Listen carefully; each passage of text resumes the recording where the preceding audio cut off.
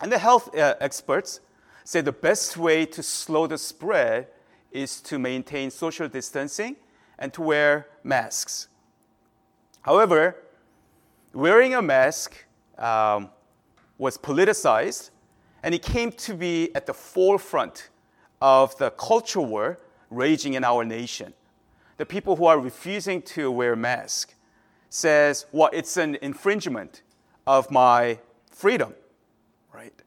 You cannot make me wear a mask if I don't feel like it, if I don't want it. It's within my right not to wear them, right? If I don't want to. And so that's how they frame this issue, even though it's really about public health, right? It's about the issue is the public health. And believe it or not, 1 Corinthians has something to say about this. Can you imagine living in the 21st century in the United States, and the book that was written 2,000 years ago has something to say about this issue? The 1 Corinthians tells us that as Christians, our personal freedom and exercising of our rights are not the only considerations for us Christians. Chapter 8, as we have gone over, it's about the food offered to the idols. And then Paul says, basically, that make sure that the exercise of your freedom does not become a stumbling block to other believers, especially the weak brothers. Right? So even though you may be free to do so, you should not exercise your freedom. If that's your exercise of your freedom will be a stumbling block to other people. And in chapter 9, Paul says that even though he has every right to be supported by the Corinthian church, because as an apostle who planted the church when there was nothing there, he went to the city of Corinth and he planted a church. He's a founding pastor or the founder of the church. So he has every right to be supported by the Corinthian church. That's within his right. But out of his pastoral concern, he gave up that right for the sake of the gospel, right? So that he didn't want to burden them. So he also talks about not exercising his right. If anybody of all the people that the Corinthian church has been supporting, he's the one who should be really supported. And yet, he has relinquished his own right. So that is what's been going on. And yet, the Corinthians, the Christians, were insisting on their freedom and their right. And they were justifying their practice of participating in the idol feasts. It did not really matter to them that it was really causing fellow Christians to stumble, especially maybe the new ones, new converts, right? And but say, well, my theology is solid. I know what I'm doing because idol is nothing, so it's perfectly okay. And I, as a free man, as a free Christian, it's within my right to eat the food that was sacrificed to idols. So when people were insisting on it, once again, just like he said in chapter 6:12, verse 23 says this: all things are lawful, but not all things are helpful. All things are lawful, they say, but not all things build up. Right? They were arguing, hey, it's lawful. I'm not doing something that's illegal. I am free and it is lawful to exercise my right. So I am eating meat offered to idols. Paul says, reminding them again, not all things are helpful. It does not build up. It does not edify the church. And if it doesn't, then you should stop. If that's the case, that we abstain from exercising our rights for the sake of other people. And that's what Paul is saying. This passage shows us that there are at least more than that, but there are two overarching principles to go by as Christians. So whenever we are in doubt, whenever we are not sure of what to do in certain situations, we need to go by these two overarching principles. The first one is seek the good of others over your own. The first point is seek the good of other people over your own. In verse 24, Paul says, let no one seek his own good, but the good of his neighbor. Resist your natural tendency to seek your own good. Rather than seeking your personal advancement, pursue the greater good. Our sinful nature firmly establishes selfishness at the core of our being. Sin is basically a declaration to God that He's not on the throne of our hearts. We are. I'm on my own throne, right? That's what we are declaring to God. And that's what sin is. It is self-centered, it's self-righteous, it's self-directed, and it is self-seeking. It's all about me, myself, and I. First. I come first, and I decide what is good for me. I decide what is important to me, and I call my own shot. Do what is advantageous to me, and I'm going to do what pleases me. Right? That's what sin says. And we are deeply entrenched. We are steeped in our selfishness. And because we are full of ourselves, people often get in the way of achieving what we really want, right? Why is marriage difficult? Why is marriage such a hard work? And we have a couple of newly marrieds, and you get to find out, if you haven't already, that it is a hard work. Why is that? It's because our selfishness rears its ugly head, and our selfishness demands our spouse to comply with our own agenda and our desires. We basically say, this is my expectation of you, and so you better meet that, right? And I want it done my way, in my timetable. But I love you, right? That's what we say. That's our attitude, and because of our selfishness that is surfacing, we and then both parties, right? And so we clash, and difficulties and struggles arise. The sinfulness in us prompts us to look out for our self-interest at all times. Subconsciously, even though you may not say it outright, subconsciously, it's me first and then someone else. Even though we may not say it outright, subconsciously, that's what we do. Adam and Eve, before the fall, they didn't know what sin was like. They didn't know what it felt like, how to behave. Or they did not know what it was like to be sinful. They had no idea because before they disobeyed God, they were in perfect world. They did not know what sin was. Vastly different from us because we were born sinful, right? From our birth, right? Our nature was very sinful to begin with. Before Adam and Eve, when they were first created, they were not sinful. But after their fall, and when God sought them out and said, "What is this that you have done?" What did they do? Self-preservation took over. Right? Did either of them really take the fall for what had happened? No. Adam, when God asked Adam said, "Oh, it's not me. It's actually he shifted blame to God and Eve, right? It is the woman that you created, right? She's the one who made me eat this fruit. It's not my fault." So Eve, of course, now has to turn and shift the blame to the serpent. It wasn't me, it's the serpent.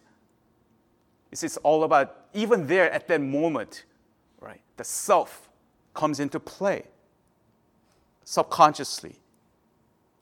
Sin places self first and foremost at the expense of someone else. What does the greatest commandment say? What throughout the scripture, what is the greatest commandment? Love the Lord your God with all your heart and love your neighbor. Love God and love others. That's what God commands. Because sin, deep inside, is about self. Being on the throne where God should be. To defeat sin, we needed demonstration and power of selflessness.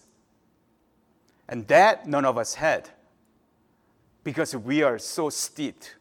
We are so deeply entrenched in self-glory. It was all about me, myself, and I. So we were not able to do it. We couldn't even possibly fathom what it was like to be selfless.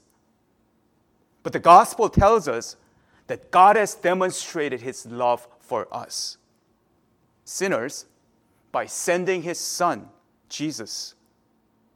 And Christ, for his part, he did not seek his self-interest, but sought the will of the Father, even at the Garden of Gethsemane. Even though he was just crying out to just take this cup away, the cup of suffering away from him. He was so tormented. He was so agonizing. It was so difficult for him. And yet, in the end, it's not about my self-interest. But he sought, not as I will, but as you will. It is really for your glory. So he has demonstrated the selflessness. And he did it, he obeyed the will of the Father, even unto the point of death. When he, as the author of life, he had every right and every chance, even leading up to the very moment that he gave up his spirit, he could have said, okay, this is enough, too much. I can't believe that I am being forsaken by my own Father. And the people that I'm trying to save, they're making fun of me, right? Heaping insults, right? Forget this. And yet, even unto death, he obeyed. He showed us, demonstrated what selflessness looks like, what true love is like. And now, as the redeemed people of God, we are called to do likewise, seeking the good of others, not our own, but seeking the good of our neighbor. So how does this play out in everyday life? For Corinthians, right? So that was the issue here. So, Paul is being also very practical, right? So for Corinthians, one of the issues was eating meat offered to idols. Corinth, it was about religious pluralism, right? There were many different idols, many different temples people went to. There was Judaism, and then there was small but growing presence of Christianity.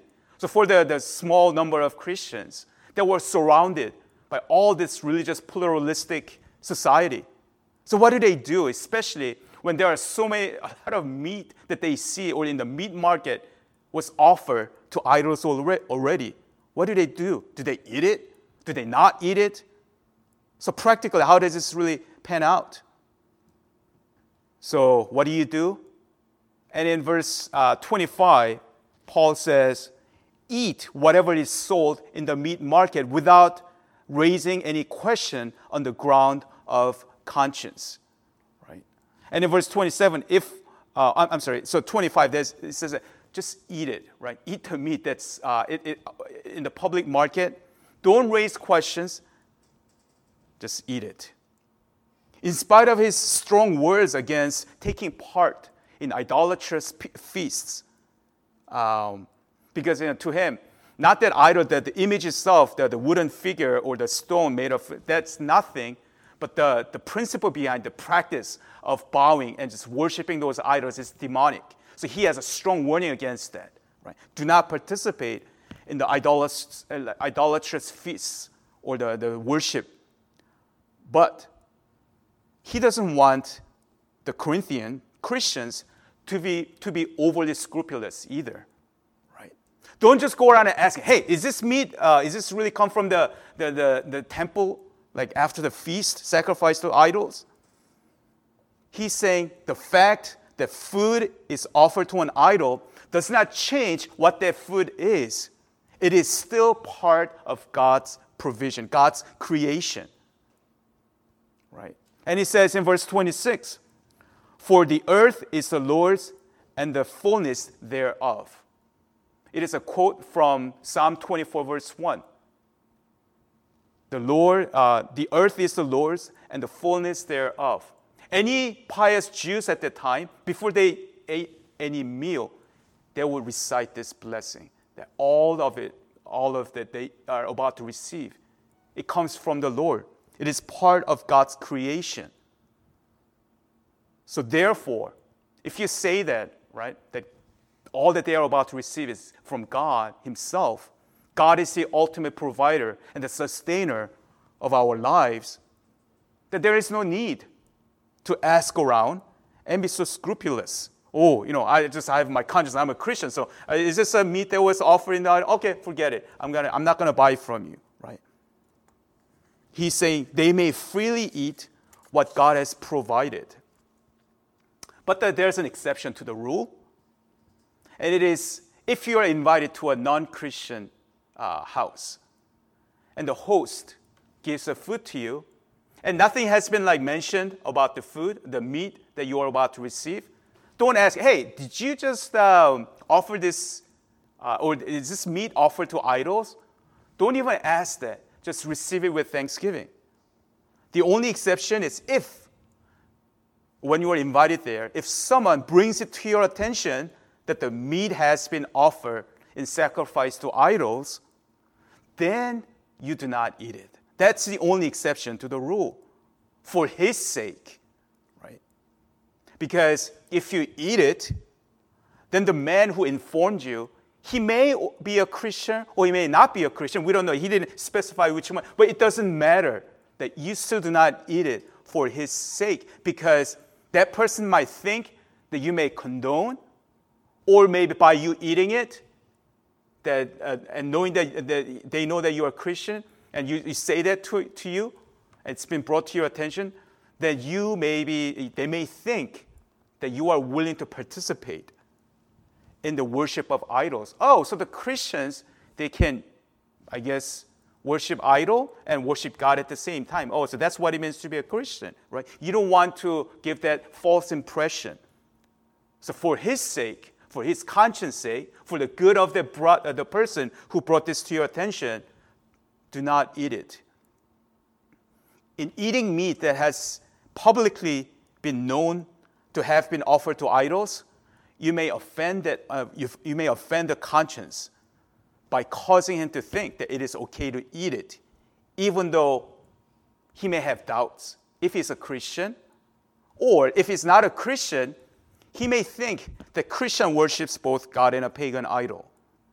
So whether he's a Christian or not, you are stumbling that person. It is right to abstain so you may not cause that person to stumble. And that's how you seek the good of other people in this particular situation. This past Friday, our small group was talking about this a little bit, and then so why are we talking about meat, right? But we're just talking about the specific, instance here that Paul is talking about. But the principle is to seek the good of others over your own. Humanly speaking, it may seem wrong for a strong Christian to bow to a weaker brother. That just doesn't seem fair. Why should my conscience be bound by that of someone else? That's just not fair, because I have a really strong faith in the Lord. But you see, Paul is arguing, if you by you seeking the good of the brother, you are glorifying God. That is the issue with him. That is the concern with him. In whatever that you do, right? If you do not, by you not stumbling or causing that brother to stumble, you are, by your abstinence, you are glorifying God, right? Because if you cause their brother to stumble into sin, that does not glorify God, even though you may have the right theology, right? Self-restraint and abstinence for the sake of other people go a long way. So even though we may be free to do a lot of things are lawful, but not all things are helpful. Not everything builds up. It does not edify people. So this has many implications, right? Within the church, serve. Right? If you belong to this Embrace ministry, then you are called to serve.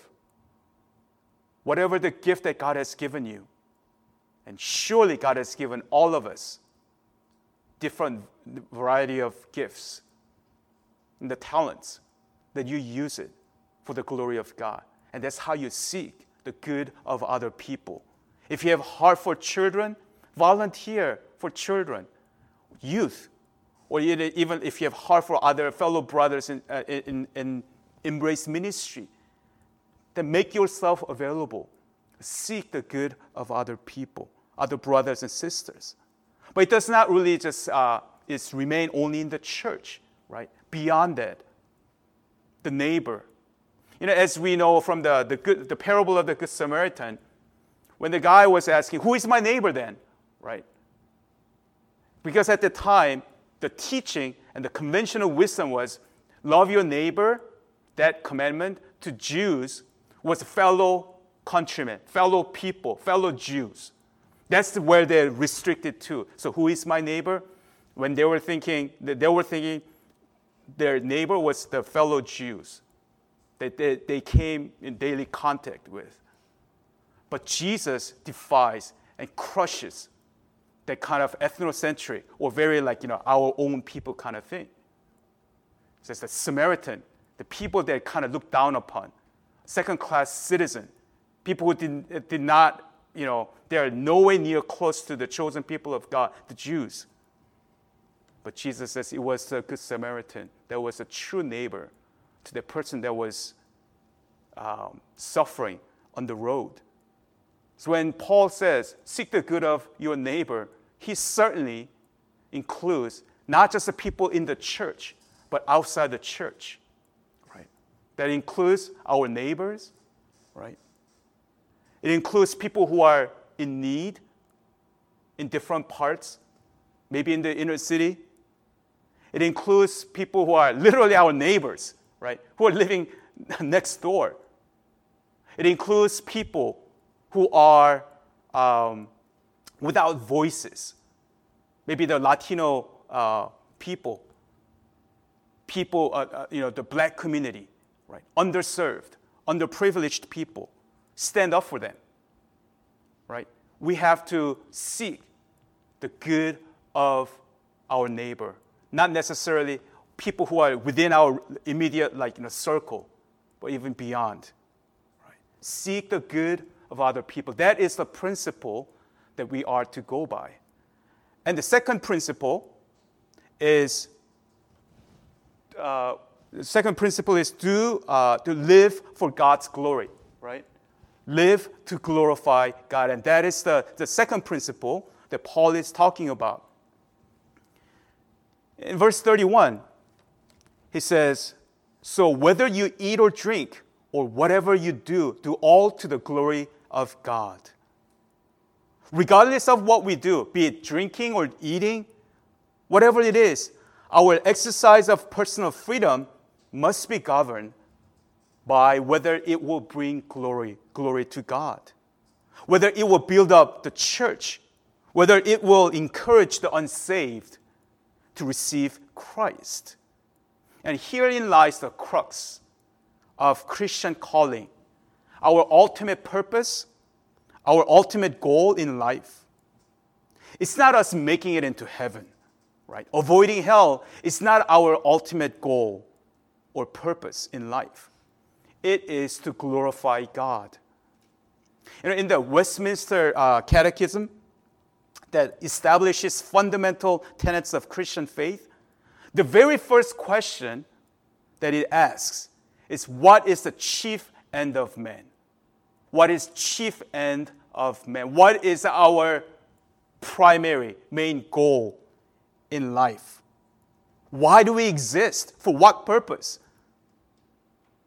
It answers, man's chief end is to glorify God and to enjoy Him forever. Our chief end is to glorify God and enjoy God forever. John Piper made a famous assertion in his book, Desiring God. Man, that book really just woke me up, in college days.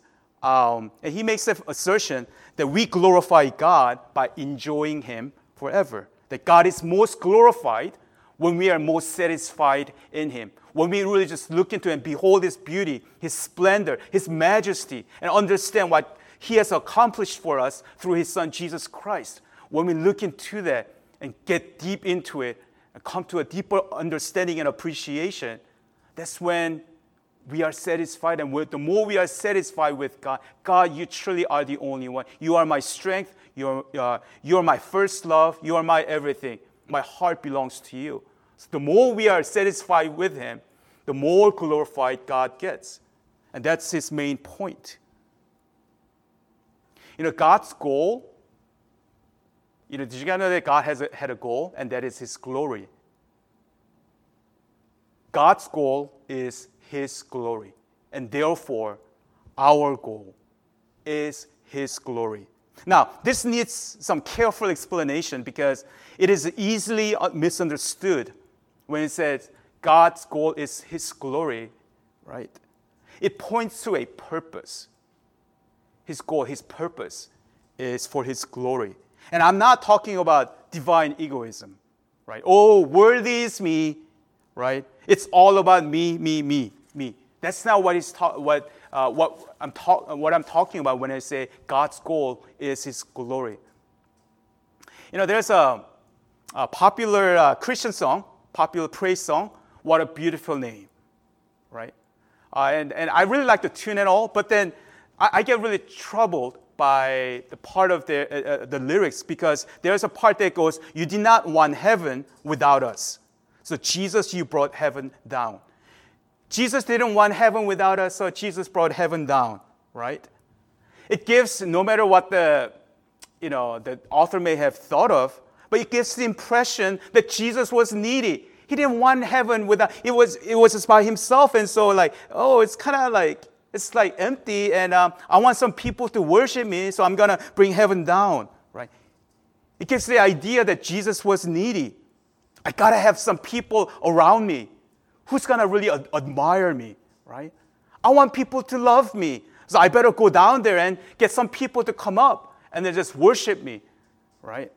But that's not what He's talking about when we talk about God's goal is His glory. I'm talking about His divine love, His purpose, right? Sure, God asks to be praised for His praiseworthiness, and is exalted for His greatness and His goodness. But the glory that is His goal is this two-sided, two-stage relationship. On the one side, God reveals His glory by gracious acts of love, right? Voluntarily, out of His free generosity, He voluntarily just reveals His glory, right? And on the other side, His people respond to the revealed glory. And we respond with adoration, giving Him glory with thanksgiving for what they have seen and what they have experienced, right? We were created for this. We were made for this reciprocal fellowship of love, to behold His goodness. He reveals Himself to us in His glory. And we say, wow, what an amazing, great God He is. And we respond. And Christ's redemption makes it possible for those of us who had fallen, and all of us have fallen. And our nature, true nature, is fulfilled through seeing His glory and returning praise to Him, just as He is pleased to reveal His goodness to us in His love, that He reveals it to us, and that we now see what He is truly like in all His splendor and majesty. Glory in the Bible, especially in the Old Testament, is associated with value, riches, splendor, and dignity. When Moses asked God, or when Moses asked to see God's glory, can I see your glory, right? What God did is He proclaimed His name. He said, let me see your glory, right? And He said, I am who I am. In other words, He revealed to Moses something of His nature, right? Character and power by stating, I am who I am. That this is who I am. I exist eternally, right? I am not I'm not a creation. And I am an absolute sovereign Lord. And along with the proclamation was an awe-inspiring physical manifestation. It was this bright, cloud-like, this bright cloud like a burning fire. So when God's presence was right there in front of Moses, it just manifested in a physical way to show His glory. And this glory of God's presence was often called the Shekinah glory in the Old Testament. And it appeared at some important moments as a sign of God's presence. And the New Testament proclaims that the glory of God is now revealed. How does the glory of God reveal to us? Through His Son, Jesus Christ. When we see Christ, when we know Christ, when we come to understanding of who He is, that we have seen the glory of God. That is why renouncing our sin in humility and repenting and trusting in Christ as our Lord and Savior, it glorifies God.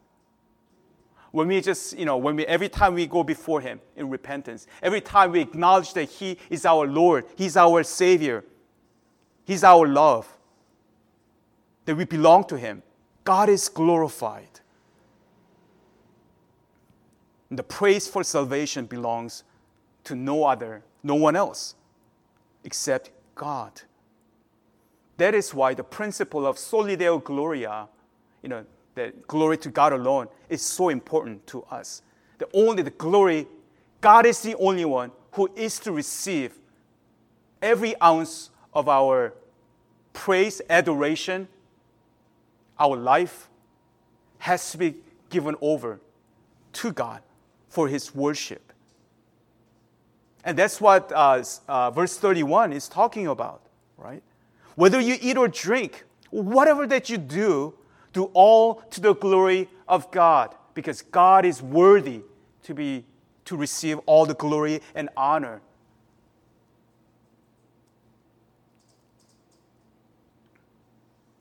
And that is the enduring motive for Paul. Even though he was going through a lot of difficulties in life, he was flogged, he was put in prison. He was, stoned, and he just went through so much persecution. He was under constant death threat, right?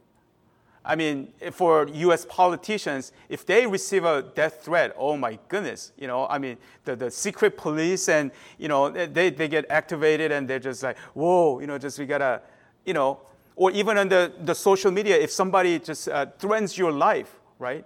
Boy, you get really you get really stressed and you go, somebody's threatening me. But can you imagine for Paul, that his pretty much whole countrymen were against him, and there were people who were sworn to kill him? Death squad that was specifically designed for you, gunning for you at all times. And yet, in all that he did, and he traveled all over the place. He endured so many hardships, so much suffering, so that he may glorify God. He will bring honor and glory to Him. And this all-inclusive principle that God is to be glorified in everything we do is the main point of Paul, especially in chapters 8, 9, and 10. All these things, that the instructions that Paul gave right? It is really about in the end, he's saying, do all this. Whether you eat or whether it is about the meat offered to idols, in your relationship with other people, Christians, non-Christians, do all this in a way that would honor God, in a way that would glorify Him. These two principles were the bedrock of Paul's standard of conduct. When we are not sure of what to do in certain situations, because the Bible does not specifically tell us what to do in every single situation. It doesn't. But the Scripture does give us overarching principles. So when we do not know for sure exactly how we are to carry ourselves, how we are to behave, how we are to speak, and what have you, ask these two questions. Does this, what I'm about to do, does this glorify God? Does it? By saying this or by doing this, does this glorify God? Does this bring honor and praise to God? And if it doesn't, then you abstain. Even though it may be within your rights, you may be free to do so because there's no law that's like just prohibiting you from doing it. But if whatever you are about to do in certain situations, if it's not going to bring glory to God, then don't do it. That's why Paul is saying, hey, people are saying, you're free to eat the meat offered to idols. But if it really causes someone else to stumble, then don't eat it. Abstain from it. Because that's how you glorify God. And the other question is, am I seeking the good of other people over my own? Right? Ask that question. What I am about to do, is it for my own sake? Or is there another way that can benefit someone else? Is it for the good of other people, or is it just for my own good? By asking these two questions and living by these two principles, I think it can really just go a long way. And it is practically impossible on our own, right? Because we are, once again, self-centered people. And we still struggle with sin. So on our own, left to ourselves, this is an impossible task. But when we turn to Him, when we trust in Him, and asking God to give us strength, wisdom, and discernment in difficult situations, confusing situations, and as we seek to live by these two principles, then in the end, I believe that will honor God, because if that's our heart's desire, and to the best of our ability, if we seek and live by these two principles, that it will really honor God, and that God will be glorified. So may that be our mindset. Let's pray. Let's go before the Lord. Just take a moment to pray, and maybe some of us may be wondering about certain situations that you may be in, like not knowing what to do, how to behave, or just you don't know how to act. And maybe you may ask these two questions. Am I really just seeking the good of other people? And also, am I glorifying God by doing this way or that way? So let's pray to the Lord for discernment, and also that our hearts, attitude, whether it is truly, is our hearts in the right place to honor God, to glorify Him. Right, so let's take a moment to pray at this time. And Lord, we come to you as people in need of your mercy and grace. Lord, daily we face many decisions that we have to make. And there are times when we do not know what to do. We feel lost, confused, unsure of what to do. But help us, God, that in all that we do, whether it is drinking, eating, or every kind of activity that we engage in, help us to seek you first. Help us to really live to glorify you for your honor, for your glory. And also enable us and empower us to seek the good of other people because, Lord, we are so selfish in many ways.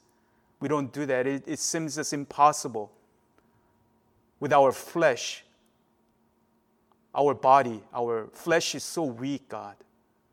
But Lord, with the power of the Holy Spirit, Lord, we know we can live like this.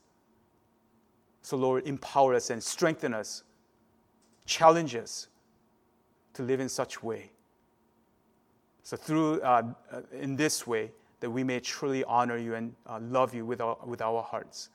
So continue to lead us, continue to strengthen us during these difficult times. And in Jesus' name we pray. Amen.